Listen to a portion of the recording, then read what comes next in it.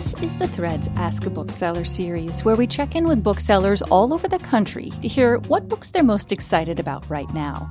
I'm Emily Bright, and this week I spoke with Shannon Brown of Wishing Tree Bookstore in Spokane, Washington. Shannon recommends a debut middle grade novel by Minnesota writer Nina Hamza.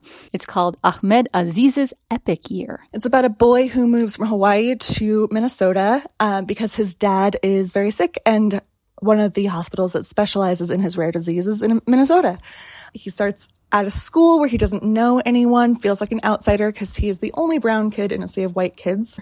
He gets a bully on the very first day. He goes home and kind of wants to tell his mom about it, but feels angsty about that because she already has a lot to deal with on her own with his dad being sick. But things kind of turn around for him because he has a wonderful English teacher who has him read these 3 different stories. One is Holes, one's Bridge to Terabithia, and from the mixed-up files of Mrs. Basil E. Frankenweiler.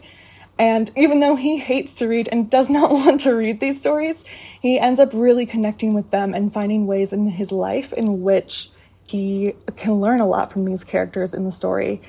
And he eventually learns that he could be either having an epically awful year or an epically wonderful year, and it's all about your perspective. That was Shannon Brown of Wishing Tree Bookstore in Spokane, Washington, recommending the middle grade novel Ahmed Aziz's Epic Year by Nina Hamza. For more about this and other great reads, go to nprnews.org in the book section.